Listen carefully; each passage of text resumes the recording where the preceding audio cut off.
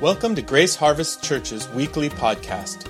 For more information about Grace Harvest Church, or to find out more about something you hear during the podcast, visit us online at graceharvestchurch.org.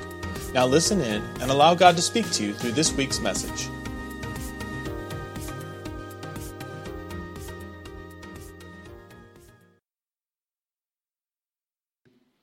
Today, we're doing something that we haven't done since last year, but when we did it last year, we got so many people gave us such great feedback on it that we decided to do it again, and that is to take the subject matter that we've been teaching on in our series and dedicate a Sunday to question and answer time, to Q&A time. And so today we are going to be talking about not just what it means to be born of God or to have the life of God in you, to be born again, but also what it means to have a new life in Jesus Christ, and where do you go from here? And so we posted it on Facebook, and some people have already begun to send questions in. Last service, we had people texting us questions live, and this service, you have the opportunity, if you have a question that you want to ask, to text the number that's on the screen at any time. Noah will be the guy that is handling the questions, filtering the questions, and he'll feed them to Pastor Raul and I, and we'll be sharing. I just want to say right off the bat, we're not claiming to be the experts on everything or the Bible answer men, but we also know that many times people in their journey of faith, they hear preaching, but they never get the opportunity to ask questions. And so we're addressing those questions, and if we can answer it, we will. And if we can't, we'll just do what the rest of us do. We'll sit up here and look stupid, okay? Yeah, I don't know, George, which way did he go? Which way did he go? I don't, something like that. I don't think I'll quite do that. But anyway, ready, go. I've done quite a few of these just kind of over the years, and we actually do a format like this on certain youth nights. So as you're asking questions, please text in questions. Know that sometimes I'll have to kind of combo two together, or I won't be able to get to them. So please do not fight me out in the parking lot if I don't get to your questions. It's just kind of the nature of it, but please ask the questions. And I had written one because just to kind of prime the pump and to even kind of get the conversation going. This is probably one of the most common things I hear in regards of born again. What does it mean after Jesus enters my life? So after born again, here's the question. I've been born again, but I still have bad habits. Is that normal? Right? Everyone's just shaking their head like this. Relatable. How do I change or grow out of that? Out of having bad habits. I'm born again, but I still have bad habits. Ready, set.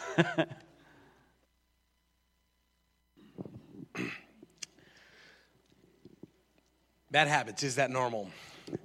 Normal.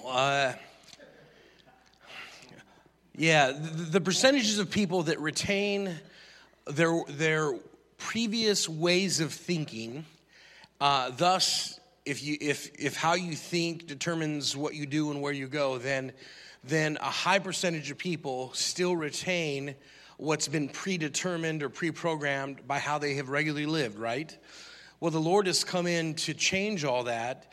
And it isn't as though when you have a revelation of the goodness of God or the Holy Spirit comes and makes you aware of your sin, convicts you, and you respond to that and repent and turn to Him, like your mind gets rewritten. Is that people tracking?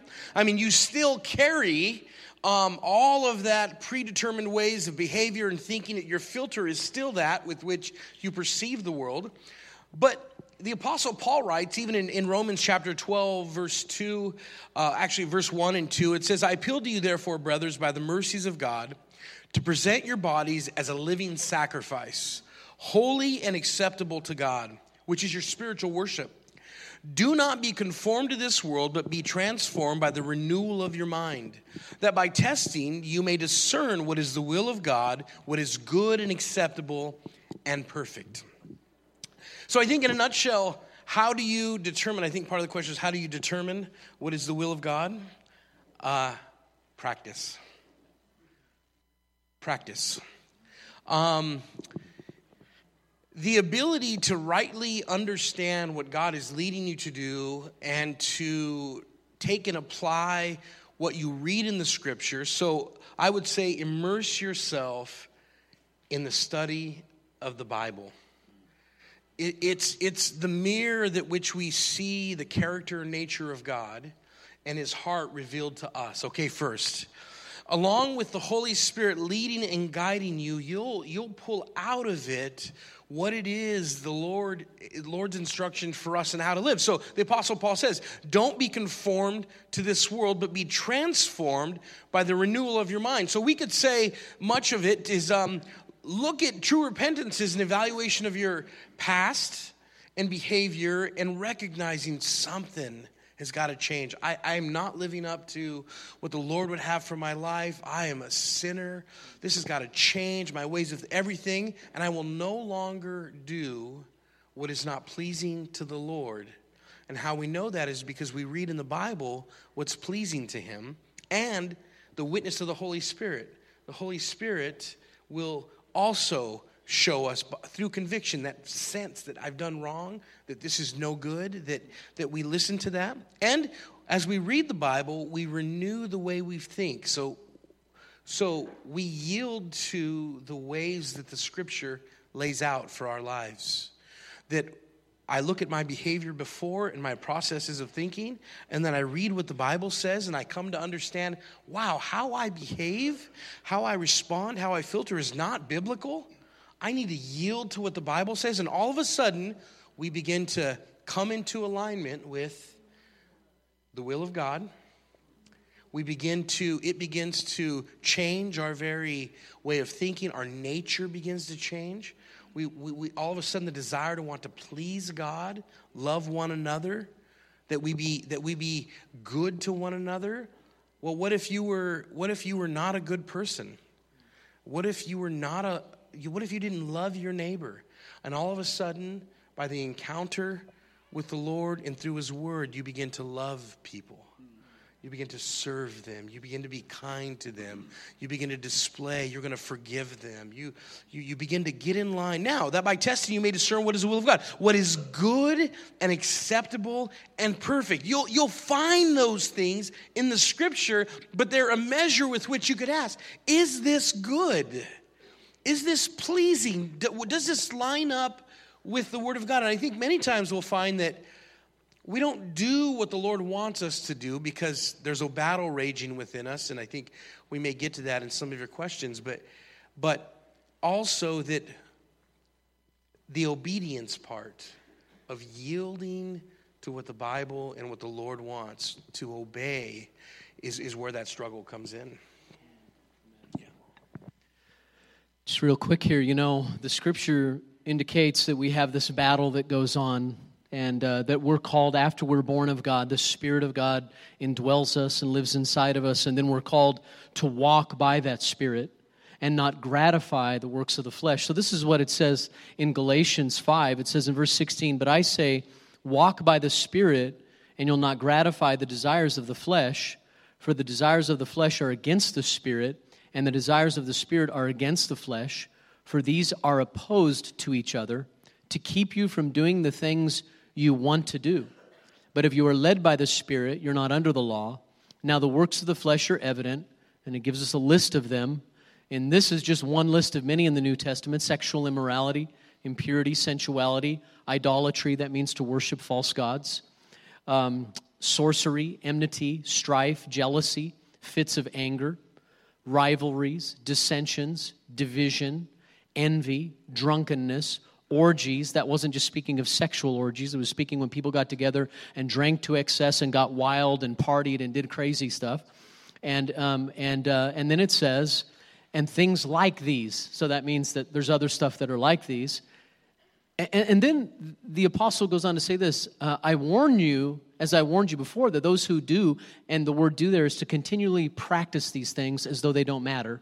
Okay, those who do such things will not inherit the kingdom of God. Now I want you to notice the opposite. But the fruit of the Spirit is love, joy, peace, patience, kindness, goodness, faithfulness, gentleness, self-control. Against such things there is no law. And those who belong to Christ Jesus have crucified the flesh with its passions and desires. If we live by the Spirit, let us also keep in step with the Spirit. What's Paul saying? We've got these opposing things going on inside of us, the battle of what he calls the flesh, and that's kind of a bad translation for us in the modern era because we just think of the body, we think of the skin, the flesh, but the flesh was that sin presence that's still alive in our members, those desires. So we have that going on, but then we have the indwelling nature and Holy Spirit inside of us. And what the Christian life is that process of learning to yield to the Holy Spirit and not follow the dictates of the flesh. And the way we do that, of course, is we try to keep our life in alignment with God on a regular basis. So relationships with people help us walk in accountability, and keeping our minds renewed in Scripture, right? And keeping in fellowship with God's people, worshiping together. Those things will help us overcome the works of the flesh. But yes, it's normal for you to continue to have some things in your life that set you back, some patterns from the past. And that's a normal thing. I know in my own life, when I first became a Christian, I was telling the first service, I cussed like a sailor. I made sailors blush, right? And my first word before almost any other was the F word. It was my descriptor. And I became a Christian, and somehow God touched my tongue and my heart, and I quit talking like that. It wasn't even a big effort. It was like, oh, that's not honoring to God, and it just seemed like the Holy Spirit helped me. And there were some addictions I was, instantly set free from, but there were other things in my life that continued, and I had to wrestle. And still to this day, I have issues in my life that I regularly need the renewing of the mind. And the last thing I would say is if Christ indwells you, you have a cross, you have an empty tomb, you have a Savior who is there present for you all the time, ready for you to flee to Him, right? And you flee to that cross over and over. If it's 1,000 times a day, avail yourself of the work of Jesus, because that's why He died on the cross, right? Just keep going to Him. Lord, I did it again. And okay, well, that's why I died. That's why I laid my life down on the cross. Come again, right? Just as you are. Amen. Long answer, but I hope that helped. The next question is, there's a few of these, really, really common. I see it a lot. It says, if I was born again, or when I was born again and saved, how do you deal with now unsaved family members? I see it a lot of times where you get saved, and then all of a sudden you go back to hang out with family or old friend group, and you begin to see what they're doing, and you're thinking, whoa, I don't want to do what they're doing, but how do you navigate loving them, and being Jesus to them? Does that make sense? First thing is get a huge Bible and then beat them with that Bible. Bam, bam, repent! Okay. Now to be serious, don't do that. Okay?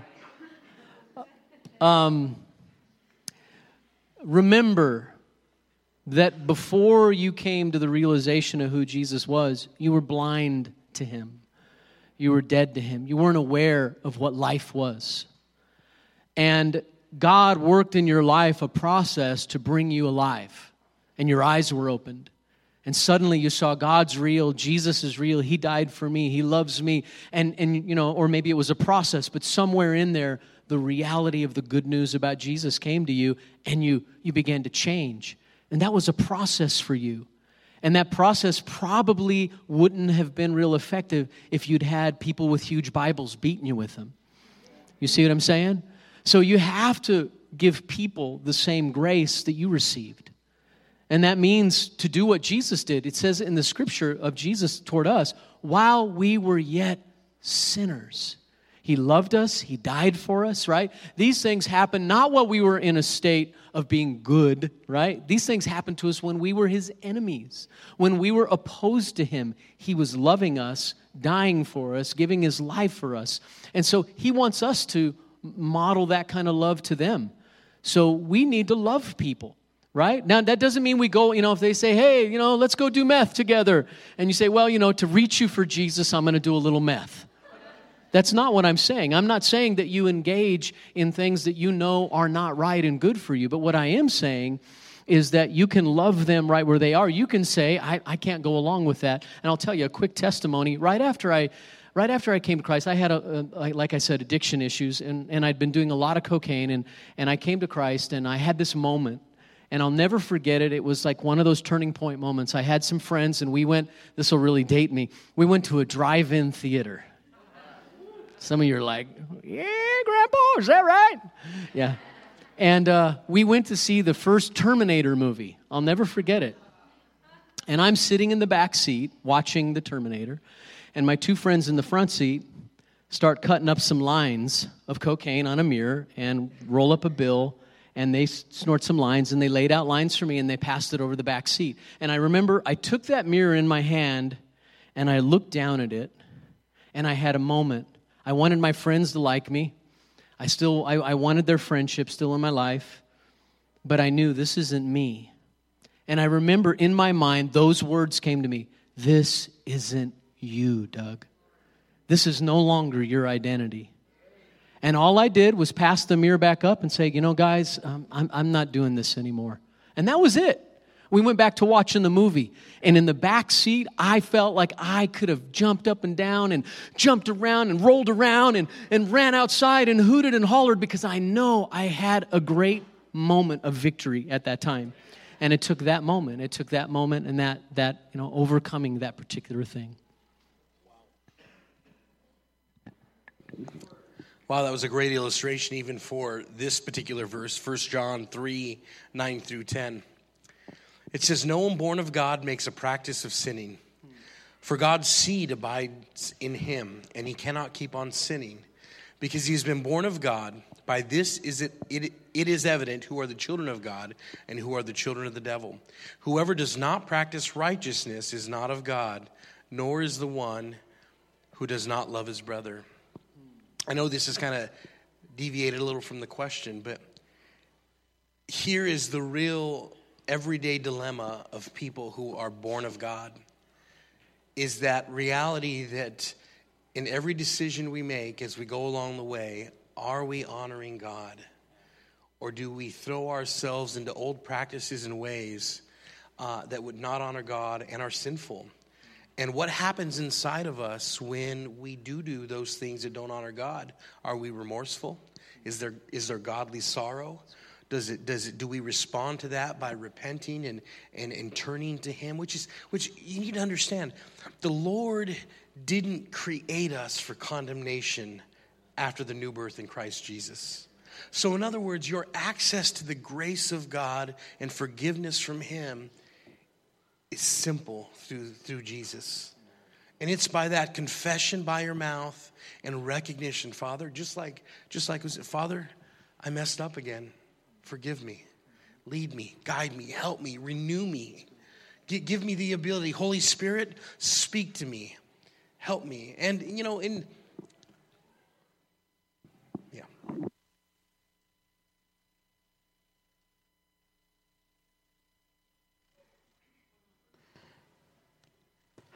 After we're born again, we really do hear a lot about fruit of the Spirit.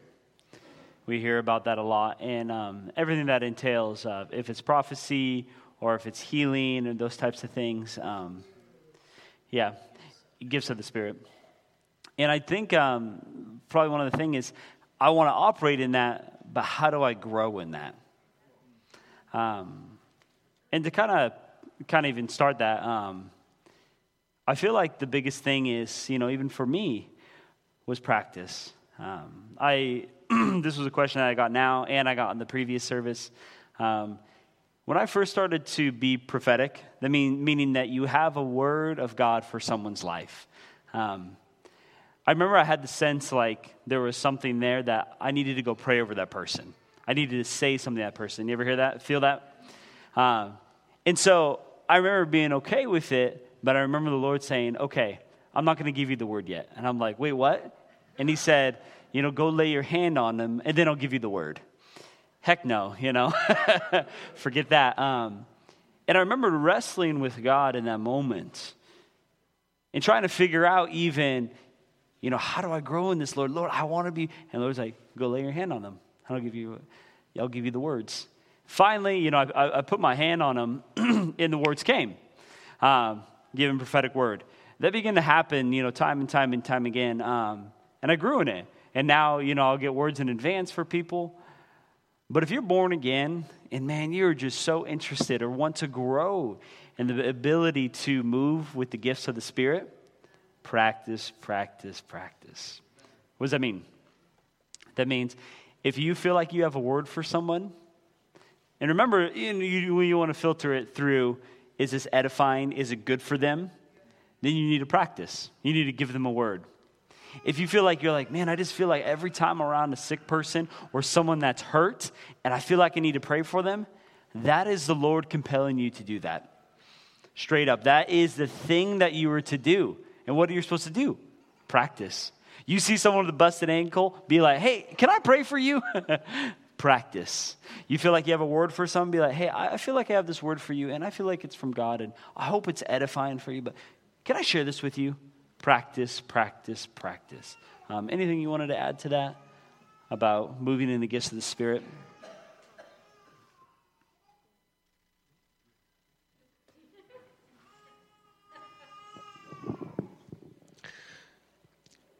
I feel like a good basis to start with is an understanding of what it means to have the gifts of the Holy Spirit and to understand what it is the Holy Spirit imparts to us. So reading through Scripture, a great place is 1 Corinthians chapter 12 to start with, and that would give you a good foundation to understand and maybe even filter through what you feel like might be these new gifts that the Lord has given you, and to begin to unpack in your life. Also, that I agree with the idea of practice. We have to be able to exercise and even step into an atmosphere of faith to say, all right, Lord, do what it is that you want to do. And sometimes that simply means that you just act on that. So somebody comes up to you and begins to share with you that they've been struggling with a sickness. Immediately, right in that moment, just pray for them. Hey, can I pray for you? And create an atmosphere of faith that, okay, God, be able to do what it is that you want to do. We want to walk in that. So whether it be gifts of healing or the prophetic, I would say that when it comes to words of knowledge and prophecy, get somebody who is mature, who's able to, that you're open to, who can correct you, who can give you some guidance, so that you don't just step out and give words that are unfounded and without accountability. That's how you grow. You really want to grow. You just be willing to subject the rhythms of following the Holy Spirit to having other people around you who can speak into your life and even help shape that you would be open to that. Here in the church, we encourage and we would like people to go get, an elder or a pastor or somebody who's walked in the faith before you just run off and give a word to somebody, because we want to hold you accountable. We want to make sure that word is good and it's life for the people around you. There are some scriptural things that we want to abide in.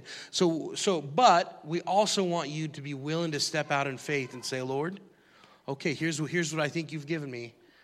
I want to do this. Try.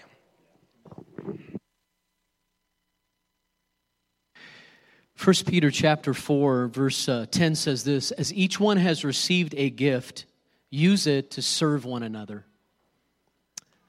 And then it goes on to say, as good stewards of God's varied grace, whoever speaks is one who speaks oracles of God, whoever serves is one who serves by the strength that God supplies, in order that in everything God may be glorified through Jesus Christ.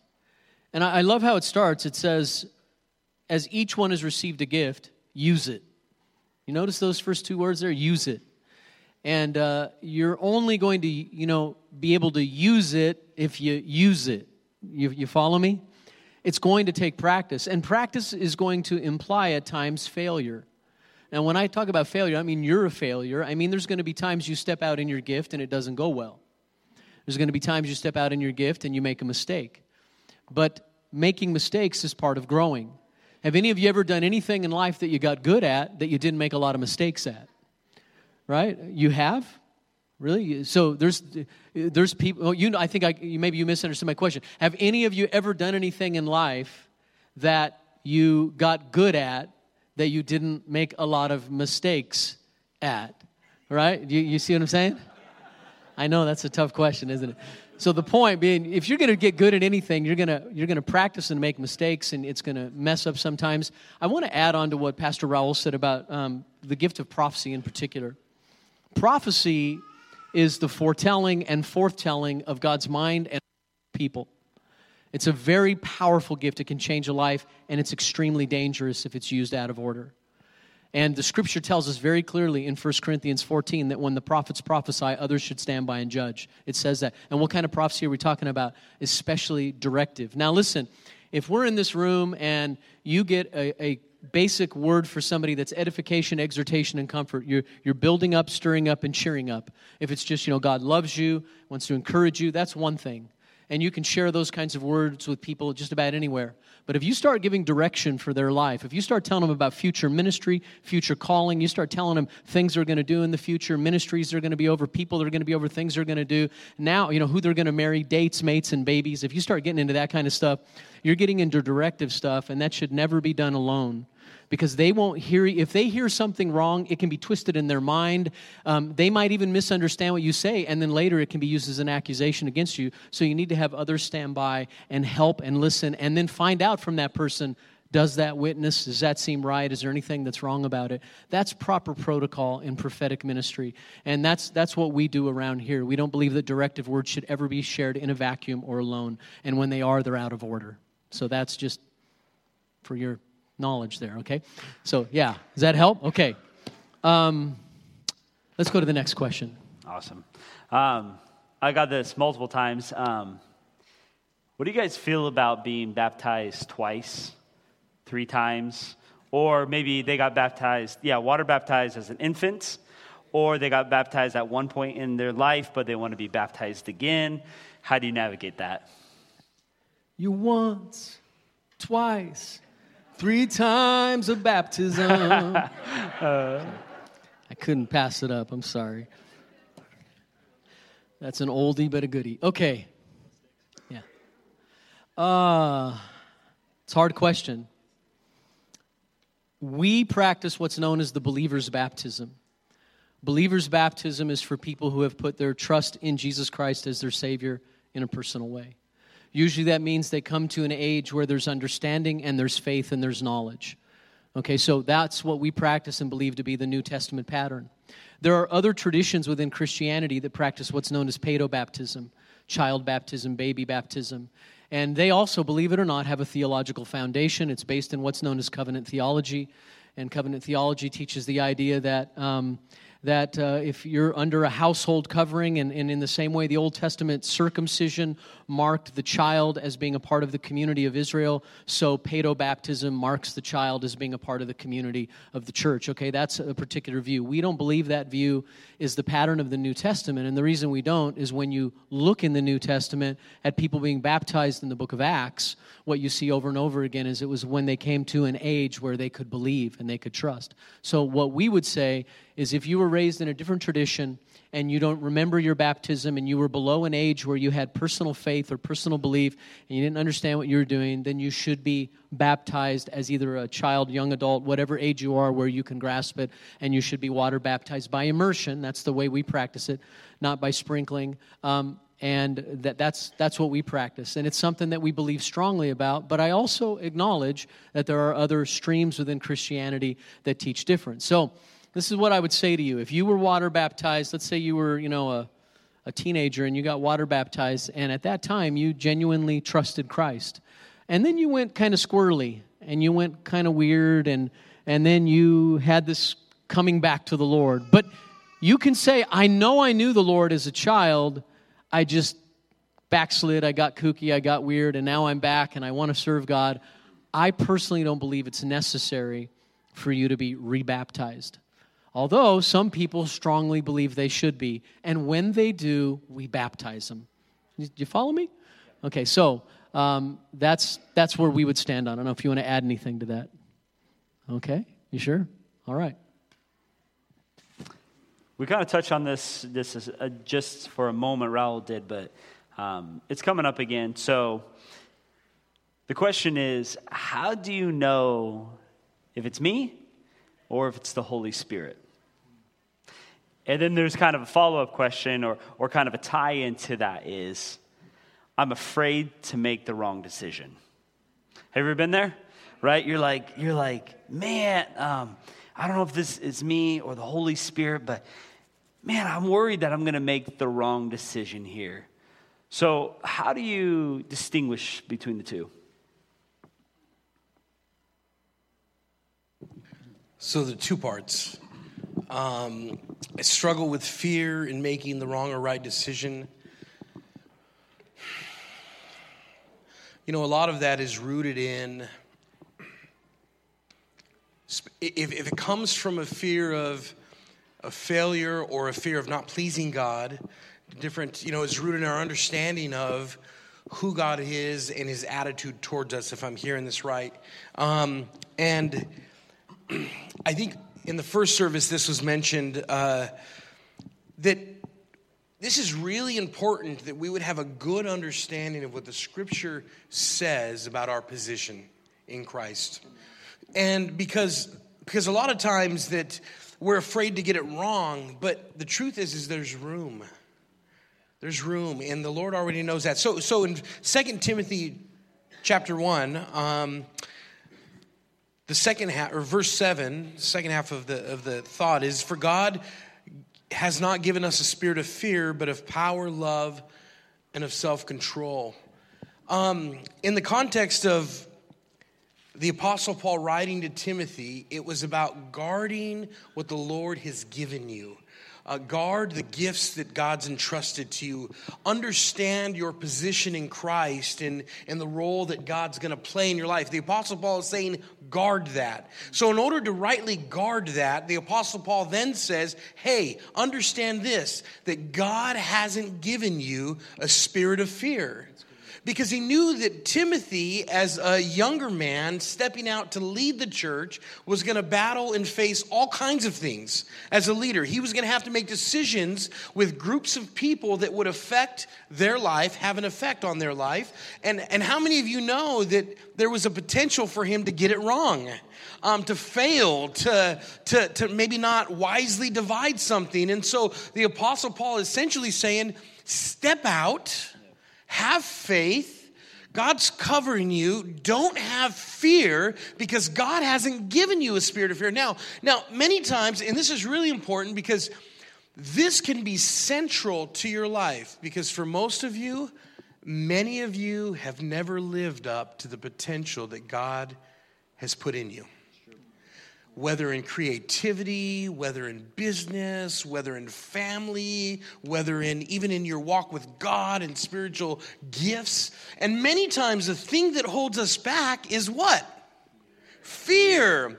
Fear. We're afraid of failure. We're afraid of perceptions. We're afraid, and sometimes that's rooted in wisdom and discernment, but so often, many times it's rooted in illusions and delusions. And the Apostle Paul is telling Timothy, guard what God has given you. Guard it.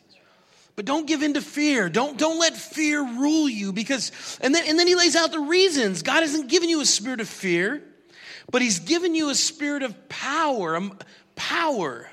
So the Holy Spirit with you, that the capacity to rightly divide and to understand and to overcome, that greater is he who's in you than he that is in the world, that you recognize that you are a son, a daughter of God. And love. Why love? Why is that essential to understand for Timothy? Well, because he's accepted and not rejected. That you're accepted and you're not rejected. That sonship, that adoption, spirit of adoption's on you. In other words, you're in, you're not out.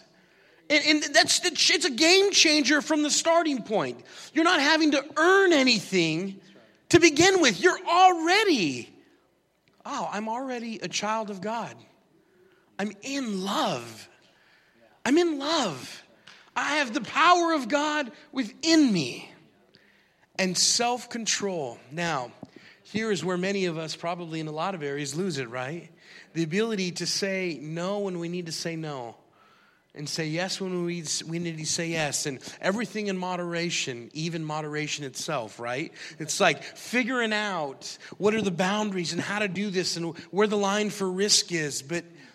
But fear generally shouldn't be the deciding factor. In fact, in many times in the Christian faith, preaching the word, using the gifts, stepping out. If we let fear rule the day in those things, very little would ever happen. But it's when somebody is willing to say, I recognize that I could fail. This might not come across right, but I'm willing to try anyways so that maybe one can be reached. So maybe the message can be heard, so that it would encourage somebody, and fear will not rule the day. I mean, this is powerful. If anything can be taken away today, it's that God has great things for you. Even in a revelation that He will get you through the hard things. He'll be with you, never leave you or forsake you. That right alongside. I'm not saying that you're all going to end up rich and prosperous and over the top, but you might. Rich in God and knowing Him and knowing the power of His suffering in that, a greater awareness of who He is. Amen. Amen. Well said. Isn't that good?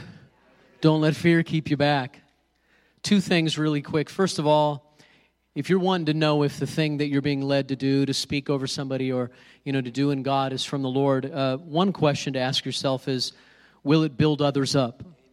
And Paul says in 1 Corinthians 14, in verse 12, he says, so with yourselves, since you are eager for manifestations of the Spirit, strive to excel in building up the church. And what's he saying? And he says over and over in that text, if you read 1 Corinthians 14, he said, build up.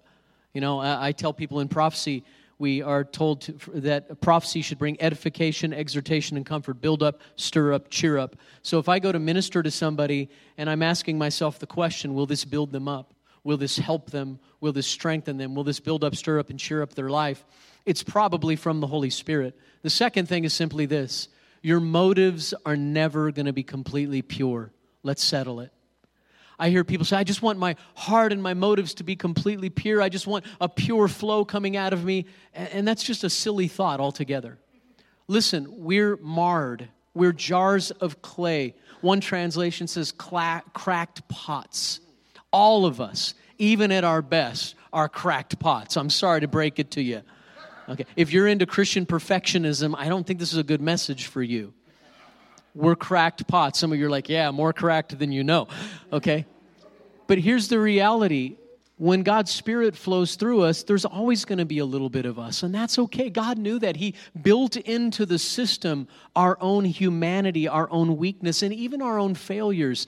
And so, I'll go home, and you might not believe this, but I'll go home many Sundays second-guessing myself, questioning what I said. Was that right? And I'll get into this cycle in my head, beating myself up about my message, and then I have to just stop and say, whoa, wait a minute.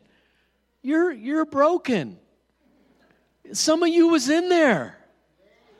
Some of that wasn't anointed. It's okay. It's okay. And it's okay in your life. It's never going to be completely pure and perfect. If that is what you're striving for, give it up. Because it will hold you back. It'll keep you from doing anything. You won't want to venture out in trusting God in your life because you're waiting for you to get all cleaned up and right and perfect and get your act together, and then God will use you. And that's a misnomer, and that's a joke, and that totally has nothing to do with grace. Grace is He makes Himself powerful and strong and gives strength in weakness. Boom. I just feel like this portion right here, this back and forth about this particular topic is relevant for somebody here this morning, even with the prophetic edge. And that's just this. I feel like as he was talking and I was thinking about it, if you're here this morning waiting to do and have faith and step out and take risk for everything to line up and for everything to be right, and the fear of the unknown and the fear of failure from past experiences and the fear, I feel like the Lord right here this morning is offering a key and insight into that. And there's some release and movement that is going to happen in your life. That there's an understanding that God is the God of grace. So in other words, so you do step out. You do risk it. You do make a decision. And it doesn't look the way you thought it would look, but His grace is sufficient for you. His grace. But if you are unable to move because you're stuck for fears, that's not the place God would have you. I'm getting a great word picture in my mind right now. I used to run track, and I was a hurdler for a season. I know you don't believe it. It's true. And I was pretty good, okay? So stick that in your pipe and smoke it. Okay. So when you're running hurdles, the hurdles are designed to fall over easily if you hit them, so you won't injure yourself on them. A lot of people don't know that. And when you run hurdles, you regularly hit the hurdles. It happens all the time. And in fact, your goal is to be as close to hitting them as you can be. You just want to practically skim them. You want to get your leg over as quick as possible. You want to take that step. And you get that timing and you get it down. And you know what happens? You hit hurdles pretty regularly when you run track. Can you imagine watching a hurdler run down the track and stopping every time to pick up his hurdles? And that's what a lot of us want to do in our lives. We get so hung up on the hurdle we knocked over, we want to stop and pick it up and kind of, sit there for a while and go, man, I didn't do it just perfectly, and I skimmed that hurdle and I knocked it over. And it keeps us from making forward progress. And what I want to encourage you with, as you're walking out in God and venturing into your gifts and your callings and just doing whatever the Lord calls you to do in life, you're going to hit some hurdles and you're going to knock them over. But you got to keep running and you got to keep jumping. Right? You got to get over them and you got to get to the finish line. That's the goal, is to get to the line. Don't beat yourself up. Don't linger so long saying I coulda, shoulda, woulda, but move on and grow from it and learn. I got to get my leg up just a little bit higher and I got to get my step a little bit better. That threw me off my step. You keep going and keep running. Don't linger on knocked over hurdles. Okay? Let's do one more. One more. Here's a question. It says, why do I feel, or how do I feel like I'm new again? Like when when you're freshly saved or just born again. But the honeymoon stage seems to be over. And now I'm just going through the motions of Christianity. It's a good question. It's a great question. And I want to start out with a scripture text that is often used, that people bring up. Some preacher preached it to them sometime, and they use it as an example of getting back to it. And it's in Revelation, the 2nd chapter, and it's when Jesus is speaking to the church in Ephesus, and He says this to them. He says, "But I have this against you, that you have abandoned the love you had at first. Remember, therefore, from where you have fallen, repent and do the works you did at first. If not, I'll come to you and remove your lampstand from its place unless you repent." So I hear people say all the time, I want to get back to my first love in my relationship with God. Any of you ever said that, thought that, heard that? I want to get back to my first love. And what they mean is I want to get back to goosebumps every time I go to church.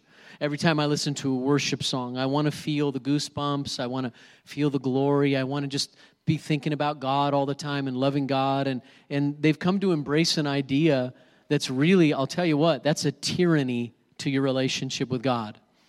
When the writer is speaking of first love, he's not talking about chronological first love, even though he tells us to go back. He's talking about priority of love, right? So in other words, not going back and recapturing what I had in those feelings and emotions at first, but putting that love back in its proper priority and place as first in my life, okay? Getting back to that kind of love again. So I think it's really important for us to understand that feelings and goosebumps in the Christian life come and go. They rise and fall. Every relationship you have in your life, think of your marriage, think of other relationships you've had, They have that initial, C.S. Lewis compared it to the spark that gets an internal combustion engine going. You got the gas, you got the spark, you got the oxygen, boom! This car starts and it gets it moving. And that's what many of us experience when we fall in love. And then we want to keep going back to that explosion that we had at the beginning, and we wonder why we can't capture it. And the reason why we can't capture it is because we were never designed to live on the initial explosion. If you lived on that, it would fry you. Can you imagine being in the state of early love continually in your life? You'd be sick and broken down. You wouldn't be able to think clearly. You could get nothing done. It was the spark that got you going. But then love matures and love grows. And you learn the choice of love. You learn that that person you're with is difficult sometimes, and you don't get them, and you don't understand why she is doing that. And, you know, that's when you start saying things like, women, you can't live with them, you can't live without them, right? And all the women are saying the same things about their husbands. And what happens in that point is that's when love has the opportunity to mature. And it's the same way with God. I want to tell you something. You get into a relationship with God and you get rocked. The Lord starts to move in your life, and then you start to walk down the road, and you know what happens? God starts to do things you don't understand. He starts to do stuff in your life you don't agree with. He starts to meddle with your habits, your hang-ups, and your hurts. He moves into your home, and he starts rearranging your furniture and doing renovations. He walks right through your front door and goes to that dark closet you have with all those skeletons, and he opens it up and says, see this right here? That's what I'm working on. And you're like, oh, I thought we were going to go to the bedroom. You follow me? I thought this was going to be romance forever. It's not. You're growing in God. You're maturing in God, and it's the same way. And so let me just tell you this. Sometimes the reason you can't get back to where you were is because there is sin in your life, and you need to, and you'll know what it is. The Holy Spirit will show you, and you need to repent. You need to get help. You need to do what it takes to move out of that and begin to walk in strength, okay? And that means accountability and everything else. But sometimes it's just that you're maturing and you're growing. And I compared it in the first service to a tree.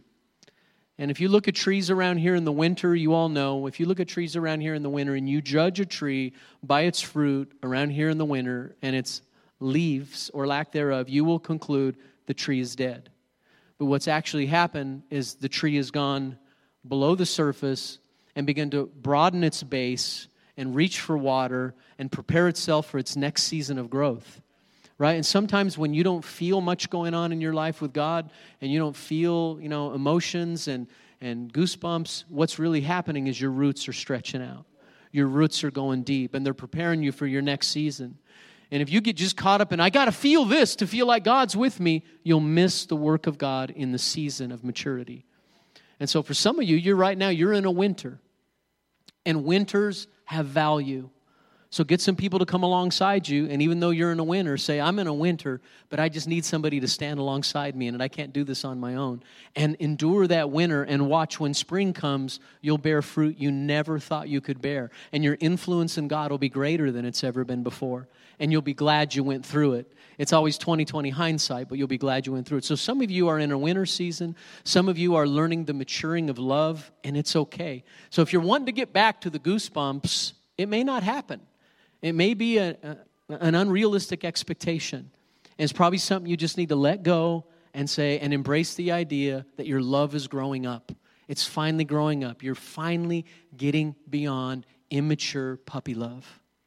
And you're moving into real love, the love of God that's in Christ Jesus. Deep love, abiding love. Amen? Does that help?